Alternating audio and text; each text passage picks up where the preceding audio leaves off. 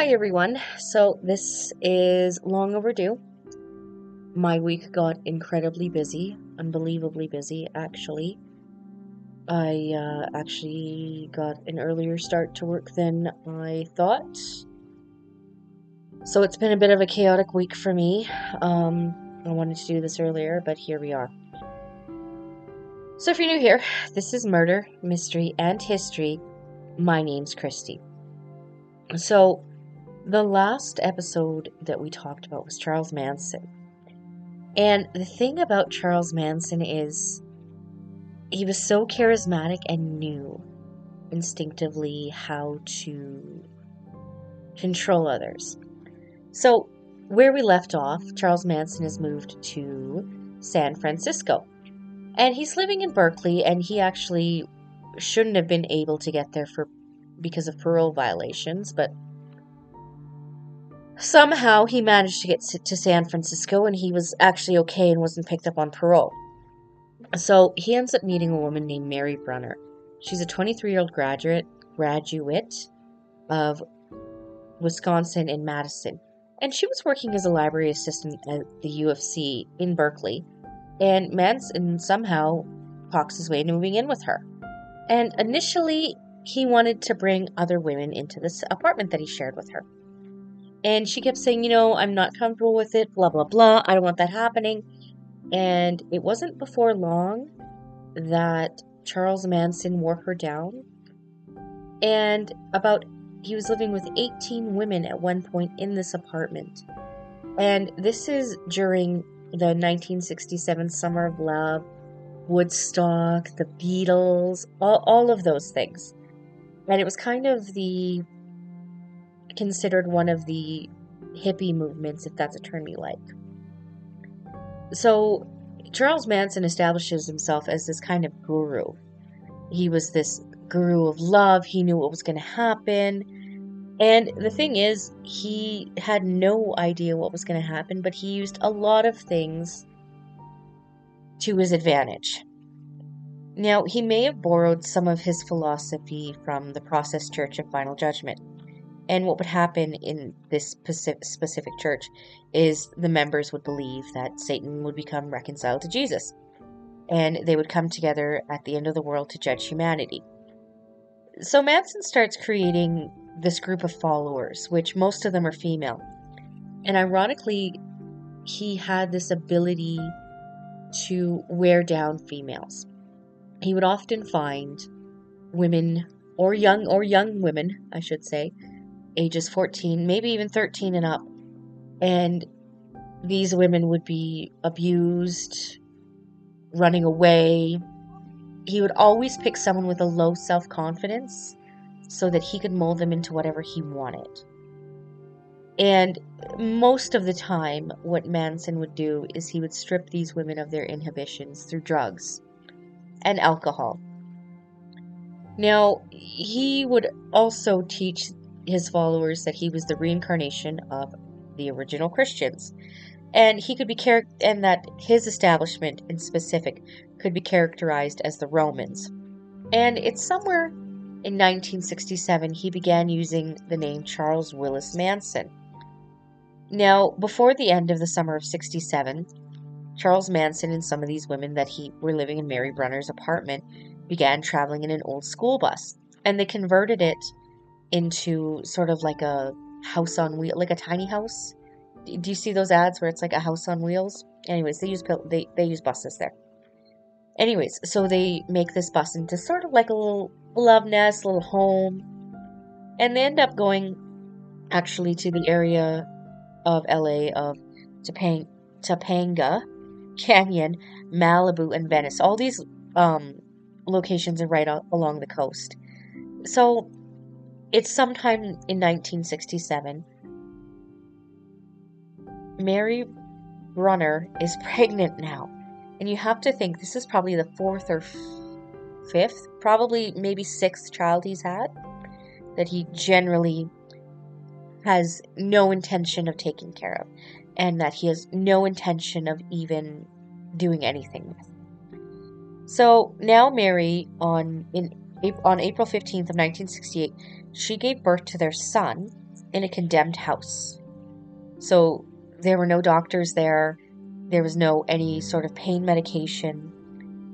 And here's the thing, she was assisted by several of these women that were followers of Charles Manson. And I gotta tell you, there's so much shit that could have gone wrong just giving birth in an abandoned house with no medical training. Like, I understand there are people who are like, we're women, our bodies know what to do, blah, blah, blah. I get that. I understand that. But what if something went wrong? You could have bled to death in a condemned house. That is just very scary to me, that someone would think, I'm going to give birth in a condemned house and it's going to be cool. It is actually like a very big fear of mine to like have an unmedicated, not even an unmedicated, but like not having professional help with pregnancies, like giving birth. That's an actual fear of mine. Thank God I'm not having any more. I'm not having kids.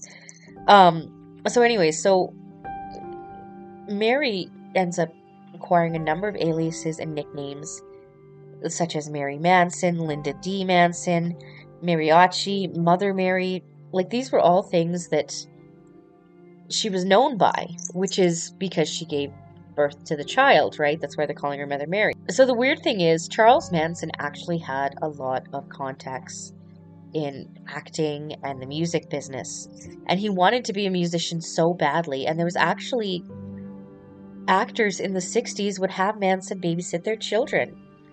And one actor named Al Lewis actually had Manson babysit his children more than once, and he would describe Manson as this nice guy when he knew him. There's a music producer named Phil Kaufman who would introduce Manson to Universal Studios, specifically a producer named Gary Stromberg. And this producer was working on a film adaptation of Jesus set in modern America. And within this rendition, it was going to be an African-American Jesus and Southern redneck Romans. And Charles Manson starts making these interesting suggestions about what Jesus might do into a situation, and seemingly was almost uncannily attuning himself to the role. And he would have women kiss his feet, and then he would kiss women's feet, and it got really weird. And he would do this to demonstrate his place and the place of the woman. So him and Gary Stromberg are at the beach one day, and Gary says to him, you know, I see that you have this furnished bus. Like, aren't you afraid somebody's gonna steal it on you?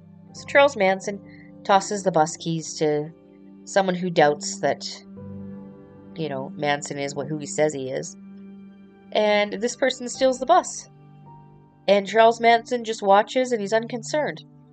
Now, Gary Stromberg states that Charles Manson had this personality. He was able to read a person's emotional weakness and manipulate them. And I tend to agree with that. So here's a really good example of how Charles was easily able to manipulate people. So he tries to manipulate this man named Danny DeCarlo. He's the treasurer of a motorcycle club called the Straight Satans. And he's telling Danny, you know what? You can have access to the family women. And he ends up convincing Danny DeCarlo that his large penis helped keep the women in the group, as if that's not disgusting enough that, you know, that someone thinks that... Anyways, I think Charles Manson is gross. So, and here's the thing. He was so far involved with musicians that he actually had a reputation with one of the Beach Boys, which was a really popular band in the 60s. I would say probably a runner-up for the Beatles. The Beatles were pretty much a very strong top hit band. So Dennis Wilson, who's in the Beach Boys, picks up Patricia Krenwinkel and Ella Jo Bailey. They're hitchhiking.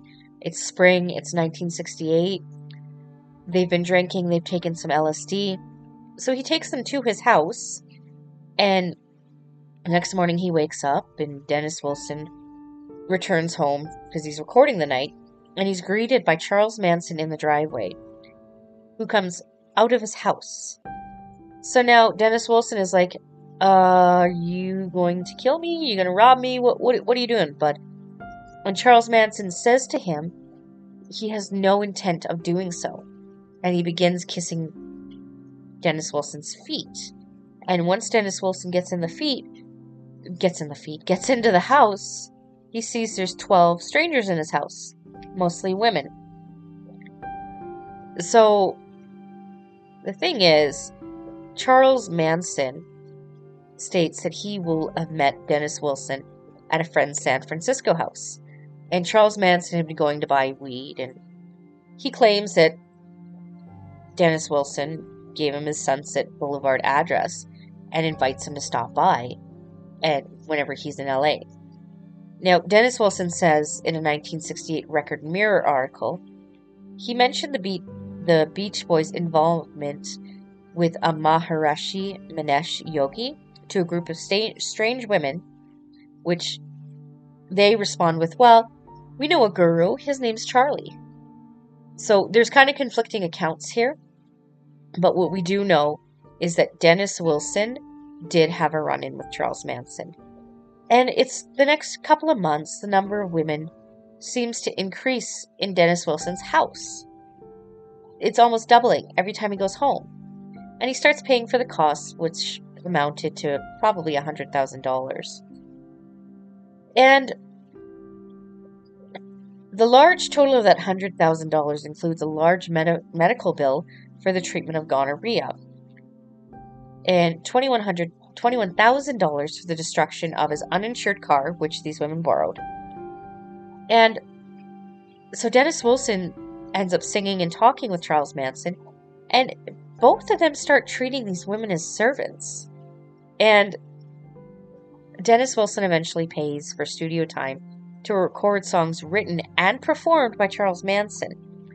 And he starts introducing him to people he knows in the music business, including Greg Jacobson, Terry Melcher, Rudy Altabelli, just to name a few. And the last one, Rudy Altabelli, owns this house which he rents to Sharon Tate and her husband Roman Polanski.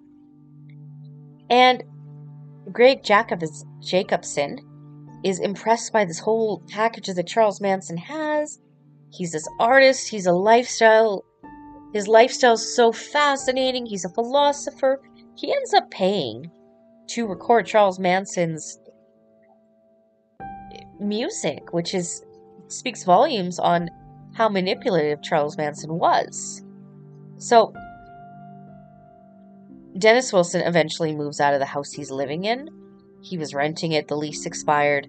He finally had enough of the Manson family. He can't handle it anymore. So once his lease expires, the landlord evicts Manson family. Now Charles Manson has to find a home base. And he established it at this place called the Spahn Ranch. It's August, it's 1968. It's right after Dennis Wilson's landlord evicts them. And it actually was the Spahn Ranch. You've probably seen it. It was a television and movie set for westerns, but the buildings had deteriorated by the late 1960s. And the ranch revenue really just started getting its revenue from selling horseback rides. So what ends up happening is now Charlie and his followers live there. So these female family members will end up doing chores around the ranch and occasionally have sex with the nearly blind 80-year-old owner, George Spann. And they act as guides for him. And because he's getting this sexual gratification, George Spann allows Manson and his group to live at the ranch for free, which is gross. And we're not going to talk about how he met all of his family members, but you'll hear probably sometimes I'll say a name and then their alias, because they all had aliases.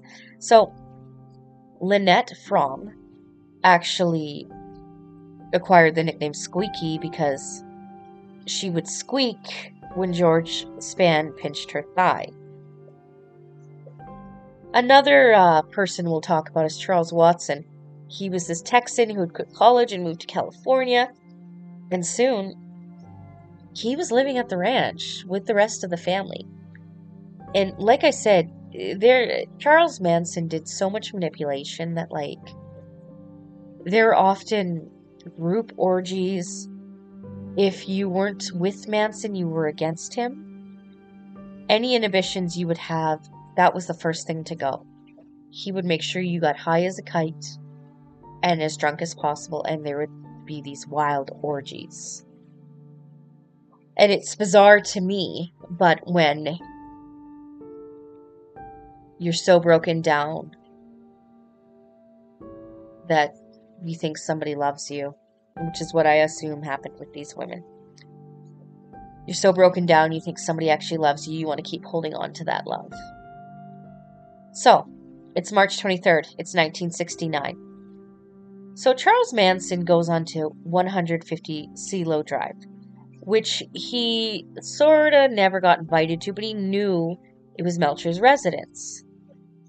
But he wasn't invited, so when he gets to the main house, Manson ends up meeting Shiraki Hatimi, and he's this Iranian photographer, and he was friends with Roman Polanski and Sharon Tate.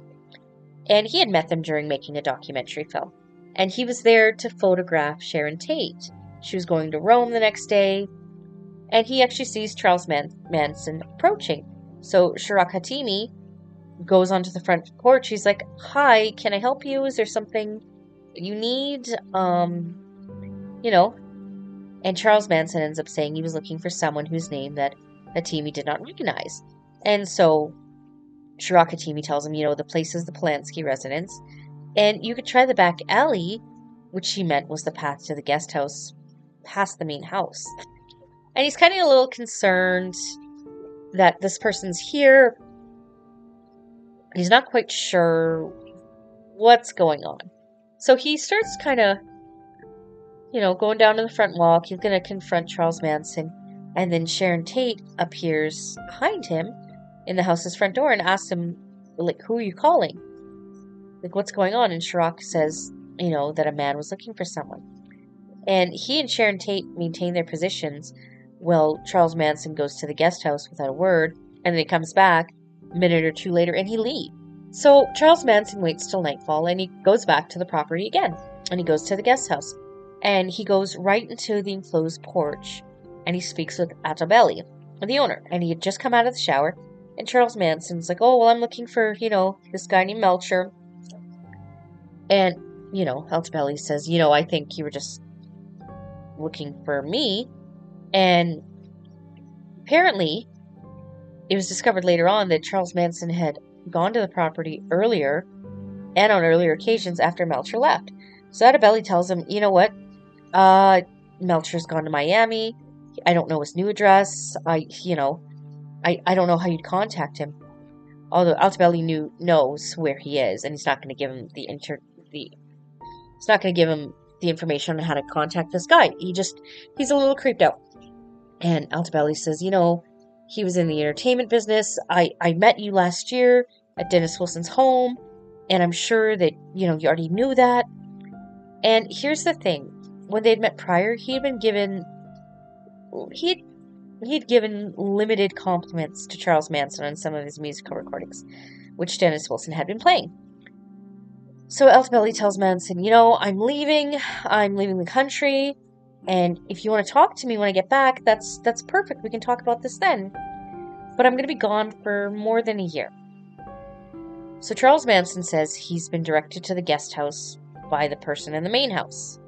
So now Altobelli tells him, "Don't disturb my tennis. Like that's enough now." So now Sharon Tate and Altobelli fly together to Rome the next day, and Sharon asks him whether that creepy-looking guy had gone to see him at the guest house the day before. So you have to think, there is so much to unpack. So, we're going to get into the nitty-gritty here. So, one of the grossest things that Charles Manson believed was that there was going to be this race war and it impeded the apocalypse and that the white man should come out on top, which is fucking disgusting. It's fucking disgusting that someone can believe that, race wars are cool. That's gross. Gross. Super fucking gross. Like, I can't even. I just think that's the stupidest shit I've ever heard. With that being said, he also believed the Beatles' White Album was speaking to him and that it was giving him little messages. So here's the thing. Tex Watson was one of the family members, and he started drug dealing, and he ends up robbing a drug dealer named Bernard Crowe. Now, the thing is, Crowe starts getting into it with Tex Watson, and he says, you know what? I'm going to go to Spawn Ranch. I'm going to kill every single one. So Charles Manson gets wind of this, and he goes and shoots Crowe on July 1st, 1969, at a Hollywood apartment. Now, Charles Manson believed that because he had killed Crowe, he was seemingly confirmed. Pardon me. So Manson believed that he had killed Crowe, and it was confirmed by a news report of the discovery of the dumped body of a Black Panther in LA. But here's the thing. Bernard Crowe was not a member of the Black Panthers. Charles Manson thought that he had shot a Black Panther, which was a very popular, and I think it is still very popular. I'm pretty sure it's still popular. African American civil rights group. He expected retaliation from the Black Panthers, and he would end up turning Spawn Ranch into a defensive camp. He would have night patrols by armed guards. Tex Watson would later write, this is so gross. I can't believe that people say shit like this. Like, I just... So Tex Watson would later write, Blackie was trying to get at the chosen ones. And I think it's so fucking gross that you can say that. So, Charles Manson is starting to freak out a little bit. He brings members of the Straight Satan's Motorcycle Club to act as security. And it was a lot. It was a lot. And it was a lot of paranoia. So, this is at some point in the late 1960s. A man named Gary Hinman was a music teacher. He was a PhD student at UCLA. And he would occasionally befriend members of the Manson family. And occasionally he'd let them stay at his home. And one family member named Susan Atkins believed that Gary Hinman was wealthy. He would send family members, Bobby Bosol, Mary Brunner, and Susan Atkins to Gary Allen Hinman, pardon me. And so when Charles Manson sent his family members to Gary Hinman's home on July 25th, 1969, it was essentially to convince him to join the family and turn over any assets that Gary had to Manson. Anything that, Gary would have inherited. So, when Susan, Bobby, and Mary go over to Gary's house, they hold him hostage for around 2 days. And he denies, I don't have any money. What are you guys talking about? So, while he's being held hostage for 2 days, Charles Manson arrives with a sword and slashes his face from ear to ear. And after that, Bobby stabs Gary Hinman to death. Allegedly, apparently, on instruction from Charles Manson. And before they leave Gary Hinman's home, they decide to do something a little out of there. We're unsure as to whether or not it was Susan or Mary who wrote on the walls in Gary Hinman's blood, or possibly Bobby Bosol. But they wrote "Political Piggy" on the wall, and they drew a panther paw, which was a symbol of the Black Panthers. So, Charles Manson's account of this is that Bobby Bosol went to Gary Hinman's house to recover some money. He had apparently gotten some mescaline from the Straight Satans and had supposedly been bad. And, so the whole thing was, allegedly Gary Hinman had given bad mescaline to the Straight Satans. And so Bobby adds that Mary Brunner and Susan Atkins are aware of this, and they go along with him to see Gary Hinman. So Susan Atkins, in her 1977 autobiography, writes that Manson directed herself, Bobby Bosel, Mary Brunner, to go to Gary Hinman's and get the supposed inheritance that he had of something like $21,000. So she also states that Charles told her that if she wanted to do something important, she could kill Gary Hinman, and she could get his money. So Bobby's arrested August 6, 1969. And the reason he's arrested is because he was caught driving Gary Hinman's car. And they actually found the murder weapon in the tire well, which is where a spare tire would be. So this next one is the next... this is pretty much the one murder that got it on the map. In terms of, like, how brutal this was probably one of the most brutal murders that the Manson family committed. So this is such a hard one to talk about too, because of, like, how brutal it became and what the aftermath was. So it's August 8th, 1969. So Tex Watson, Susan Atkins, Linda Kasabin, Patricia Krenwinkel go up to 150 Cielo Drive in Benedict Canyon, Los Angeles. So, if you recall, that was where Melcher was supposed to be staying, and Charles Manson kind of scoped out the place. So, Charles Manson allegedly tells Tex Watson, go to the house, destroy everything. Destroy everyone in it, and do it as gruesomely as you can. And Manson allegedly tells the women to do as Watson instructs him. So here's who's at the house that night. Sharon Tate, who's 8.5 months pregnant. She's the wife of Roman Polanski. Jay Sebring, a noted celebrity hairstylist. Wojciech Frowski. Abigail Folger, who was the heiress to the Folgers' coffee fortune. And William Garretson, the caretaker, and Stephen Parent. Now, when Tex Watson and the three women arrive at Cielo Drive just past midnight on August 9th, 1969, Tex Watson climbs a telephone pole near the entrance gate. He cuts the phone line. The group then backs the car to the bottom of the hill that leads to the estate, and they walk back up to the house. And the reason they did this is they thought the gate might be electrified, or equipped with an alarm, so they actually start climbing up a bush or a brushy embankment to the right of the gate, and they get on the property. So, headlights approach them from within the property. Everybody starts lying in the bushes. Tex Watson tells the girls, just lay down in the bushes. And he steps out, and he orders the approaching driver to halt.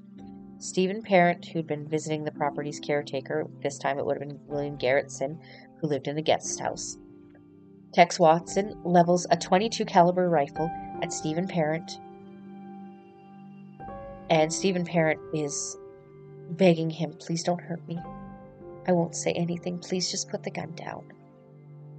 Please. Tex Watson lunges at him with a knife, which he gets a defensive slash wound on the palm of his hand. He ends up stabbing or slashing Stephen Parent's hand so badly he severed tendons and tore the watch off his wrist, which speaks volumes on how hard he would have been swinging that knife. Then he shoots him 4 times in the chest and the abdomen, and he kills him in the front seat of a 1956 AMC Ambassador coupe. So now Tex tells the woman, push the car up farther up the driveway. So Tex cuts the screen of a window, and then here's where he tells Linda Kasbian, there's a lot of members of the Manson family. It's a lot. So he tells Linda Kasbian, you gotta watch the gate. Tex removes the screen. He enters through the window. He lets Susan Atkins and Patricia Krenwinkel in through the front door. He tells Susan Atkins, or he whispers to her, and this is what actually awoke somebody up, which was Wojciech Frajowski. And he was sleeping on the living room floor. Tex kicks him in the head, and Frajowski asks him, what are you doing here? Like, get the fuck out. Tex Watson replies, I'm the devil and I'm here to do the devil's business. As if that's not fucking disturbing. So now, Tex Watson starts directing what's going to happen. So Susan Atkins finds the house's 3 other occupants with Patricia Krenwinkel's help, and they force them into the living room. Now, Tex starts to tie up Sharon Tate and Jay Sebring together by their necks because he had brought a rope with him, and then he slings it over one of the living room ceiling beams. And Jay Sebring is, he's protesting. He's like, you guys, I don't care what you do to me, but Sharon's pregnant. Like, you cannot do this to her. That baby didn't do anything. So Tex Watson shoots him. Abigail Folger was taken back to her bedroom for her purse, and she gifts the murderers. She gives every family member there $70. Tex then stabs Jay Sebring 7 times. So, Wojciech Frajowski, I'm so sorry if I'm pronouncing this wrong, has his hands bound with a towel. He ends up freeing himself, and he begins starting to fight with Susan Atkins, but she ends up stabbing him in his legs with a knife. He fights his way out the front door, and he's onto the porch.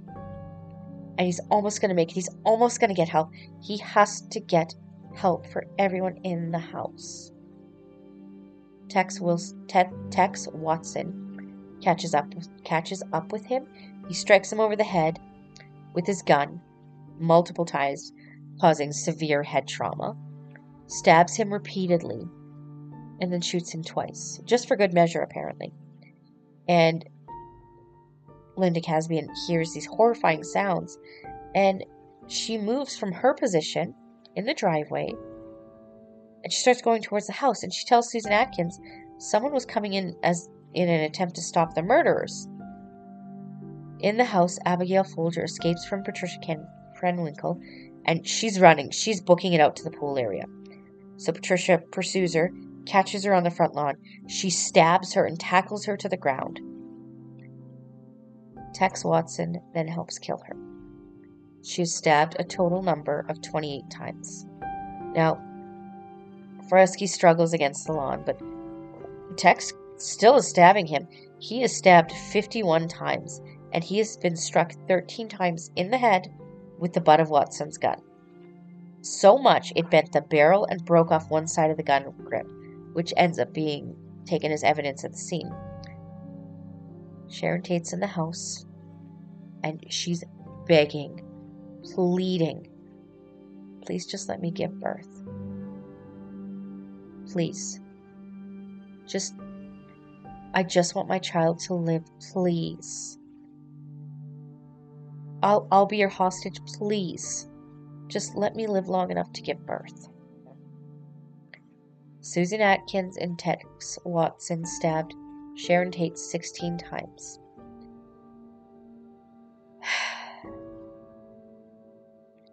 Now, according to Tex Watson, Manson says, leave a sign, something witchy. Susan Atkins writes pig on the floor, her front door, in Sharon Tate's blood. And she claims that she did this to copycat the murder scene of Gary Hammond in order to get the Manson family, Bobby Bosell family member, out of jail. And she begged so... The thing is, Sharon Tate begged so hard and so long for her baby to survive. And that just... yeah. That's hard. That's hard. That's hard. So now, it's August 10th, 1969. Everybody who participated in the Sharon Tate murder goes out the next night. Except now, Charles Manson, Leslie Van Houten, and Clem Grogan go for a drive. And Charles Manson is, he's apparently displeased with the panic and flight of the victims of last night. He told Linda Casbian to drive to a house at 33 Waverly Drive in the Los Feliz section of LA. Now, located next door to a home where Manson and his family members had attended a party last year. It was the supermarket executive Leo LeBlanca and his wife Rosemary. Now, according to Susan Atkins and Linda Casbian, Charles Manson walks up the driveway and returns to say that he had tied the house's occupants up. And so Tex Watson, Patricia Krenwinkel, and Linda Van Houten go in. And Tex claims in his autobiography that Charles Manson went up alone and then returned to take everybody up to the house with him. So Charles Manson points out a sleeping man through the window to Tex Watson, and the two go through the door. Now, Tex also claims that Charles Manson rouses the sleeping Leno LeBlanca from the couch at gunpoint, and Tex binds his hand with a leather thong. Rosemary is brought into the living room from the bedroom, and Tex covers the couple's heads with pillowcases, and he binds them in place with lamp cords. Manson leaves. Patricia Krenwinkel and Leslie Van Houten enter the house. Now, Tex Watson complained to Charles Manson earlier of the inadequacy of the previous night's weapons. Like, he didn't think they had enough weapons to get the job done, and it was too much. So now Tex sends the women from the kitchen to the bedroom. Rosemary has been returned. So Tex begins stabbing Leno LeBlanca with a chrome-plated bayonet. His first stab goes into his throat.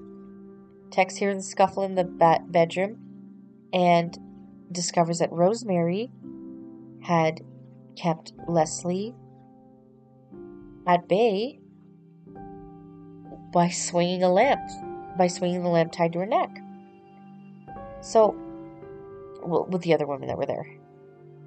He ends up stabbing her several times with a bayonet, and then returns to the living room, and he keeps attacking Leno, and he stabs him a total number of 12 times. He then carves the word war into his abdomen. Tex goes back to the bedroom and finds Patricia Krenwinkel stabbing Rosemary with a knife from the kitchen. Leslie Van Houten stabs her 16 times in the back and her butt. And Leslie claims at trial that Rosemary was already dead during the stabbing. And evidence will show that many of the 47 stab wounds had in fact been inflicted after death. That speaks volumes on how somebody treats someone else. Like, I know we're talking about a murder, but like, what was the point of stabbing them when they're already dead? So now Tex cleans off the bayonet. He showers there. Patricia Krenwinkel writes "Rise and Death to Pigs" on the walls and "Helter Skelter" on the fridge door, all in LeBlanca's blood. She gave Leno LeBlanca 14 puncture wounds with an ivory-handled, two-tinned carving fork, which she would end up leaving sticking out of his stomach. She also leaves a steak knife in his throat. Like, this isn't stuff you just can't make up. This is horrible. So now Charles Manson drives 3 other family members who had left the Spahn Ranch with him that evening, and they're going to an actor's house called Saladin Nadar. And Charles Manson leaves these 3 family members, drives back to Spahn Ranch, leaving them and everybody else at the LeBlanca house to hitchhike home. So he drives 3 family members to a party. Everybody else who's committed murder, too fucking bad. You guys can hitchhike home, full of friggin' blood. Like, so apparently, according to him, when he went back to the Spahn Ranch that evening, he wanted 3 family members to murder Saladin Nadar in his apartment. But he drops off Linda Casbian there, and she claims she had thwarted this murder by deliberately knocking on the wrong apartment door and waking a stranger. And now the group has to abandon the murder plan and leave. But Susan Atkins poops in a stairwell on the way out. So when I say 3 people, it was Susan Atkins, Linda Casbian, and Leslie Houghton was who he took after the Lubonka murders. Anyways, so the group abandons the murder plan and they leave. But Susan Atkins has to take a poop in the hall. So here's the thing. They don't get away for long. So we know that the 5 perpetrators, Susan Atkins, Patricia Krenwinkel, Charles Manson, Leslie Houghton, and Tex Watson, were each tried and convicted for their roles in the Tate LaVonka murders. Originally, each defendant received a death sentence. But then the state's current death penalty laws were considered unconstitutional. Which the fact that what we know about the murders is pretty messed up. So Susan Atkins, 1948 to 2009, remained in prison until her death from brain cancer at age 61 in 2009. At the time of her death, she was California's longest-serving female inmate. She had been denied parole 14 times. Her request for compassionate release was also denied because she had brain cancer. Patricia Krenwinkel, born 1947. She's still in jail. She did, following the death of Susan Atkins, she is now the longest incarcerated female to be in the California penal system. She has also been denied parole 14 times, most recently in 2017. And so here's the thing.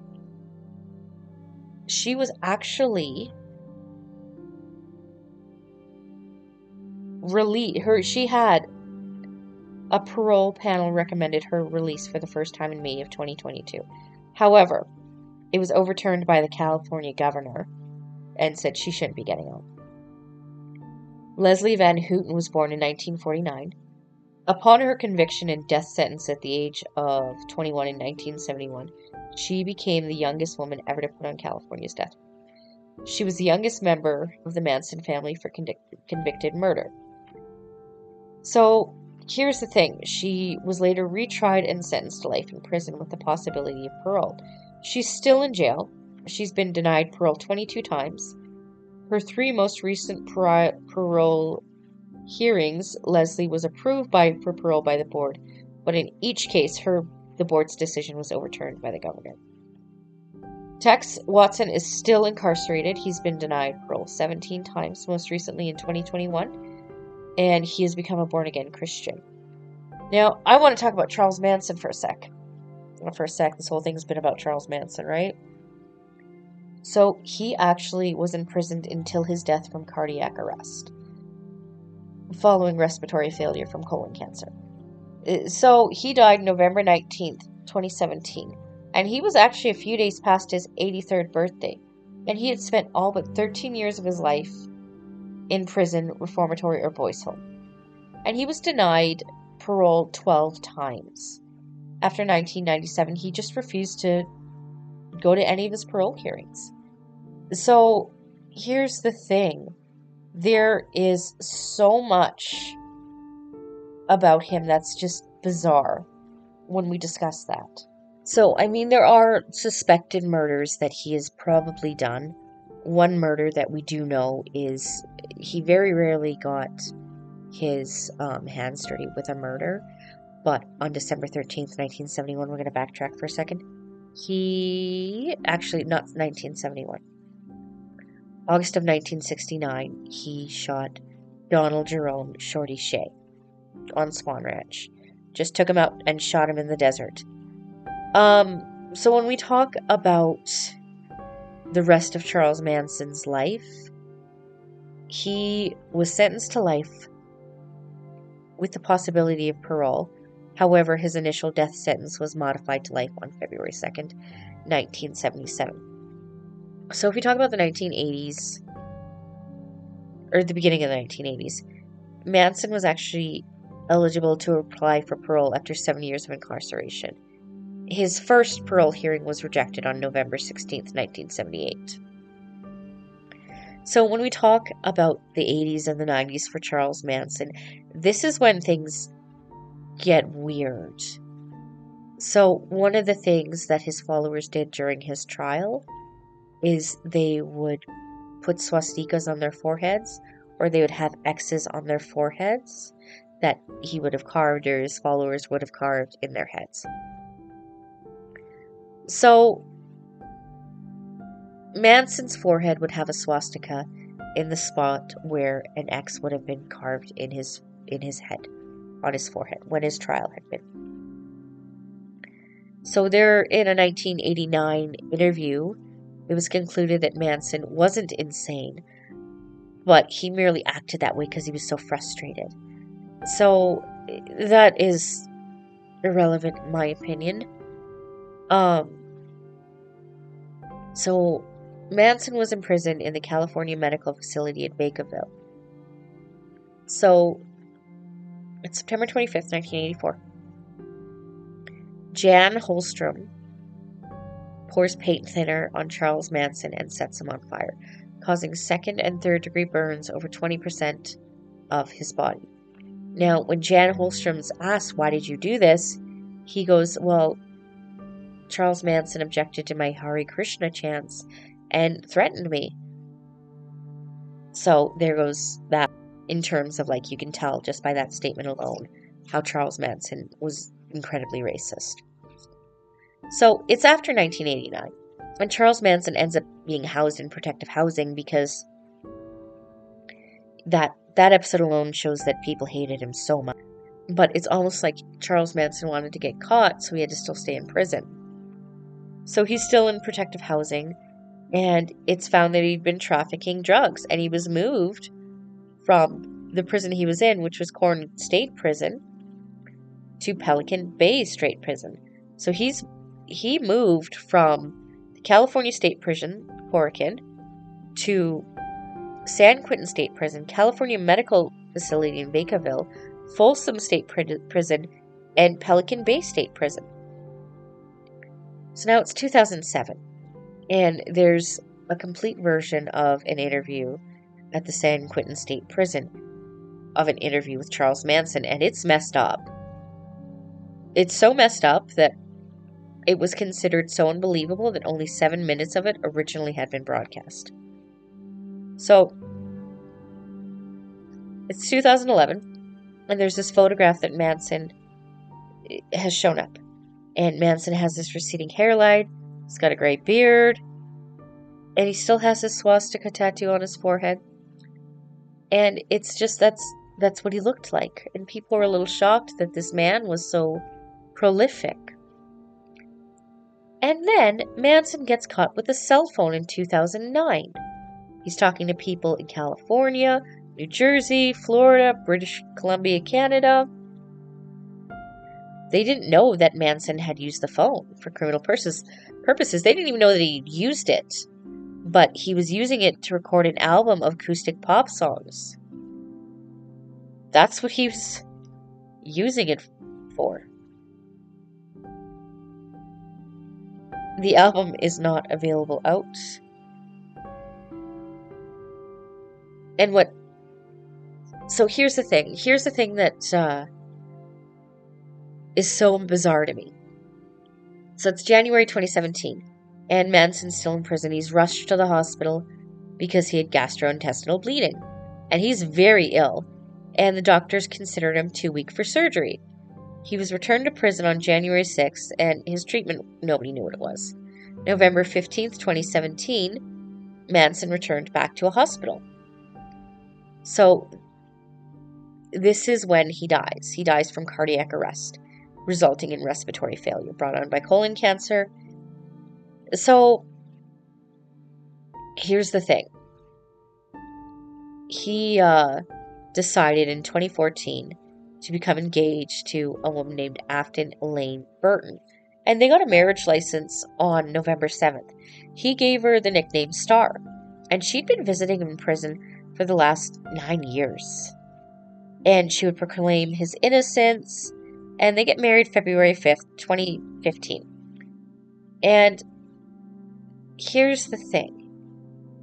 There were rumors that Afton only wanted to marry him so that she could use his corpse as a tourist attraction after his death.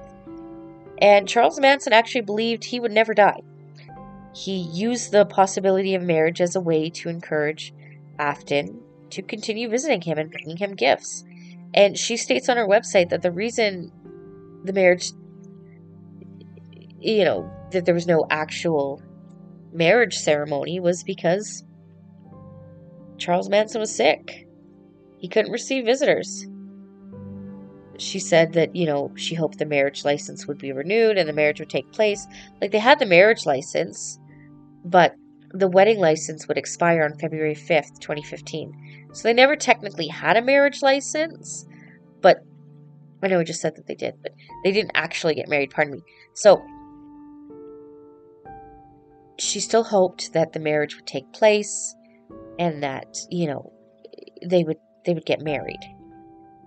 But Manson also had one surprising visitor that would come visit him. One of his grandchildren.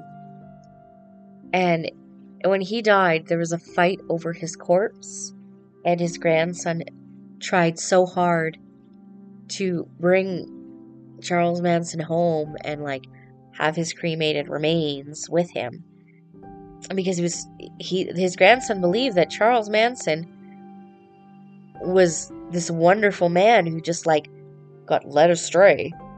It's bizarre. I've heard the interview, and he talks about what a great man Charles Manson was and what a great impact he was on his life and how he taught him so much about himself and how grateful he was to have met him. And I'm like, ooh, that's kind of gross. So his body actually is, he was, pardon me. So here's the thing. So allegedly, Manson's grandson, Jason Freeman, took possession of Charles Manson's remains and his personal effects. And it actually went all the way to court, and he won. And he had his body cremated, and thought he did the best that he could. But this is really like I said, his grandson thought that Charles Manson was this wonderful guy, and it's crazy to me. It's crazy to me that somebody can think that. So this was our prelude to, not prelude, but this was our brief history of Charles Manson. And if you look at the interviews with Charles Manson, there's even read a book about what happened, and it'll go much more in depth than I did. Yeah, it's fascinating to see the psychology behind it. So next episode will be our fan requested one. I'm really excited. I'm going to go start doing research on that one now. Until we meet again.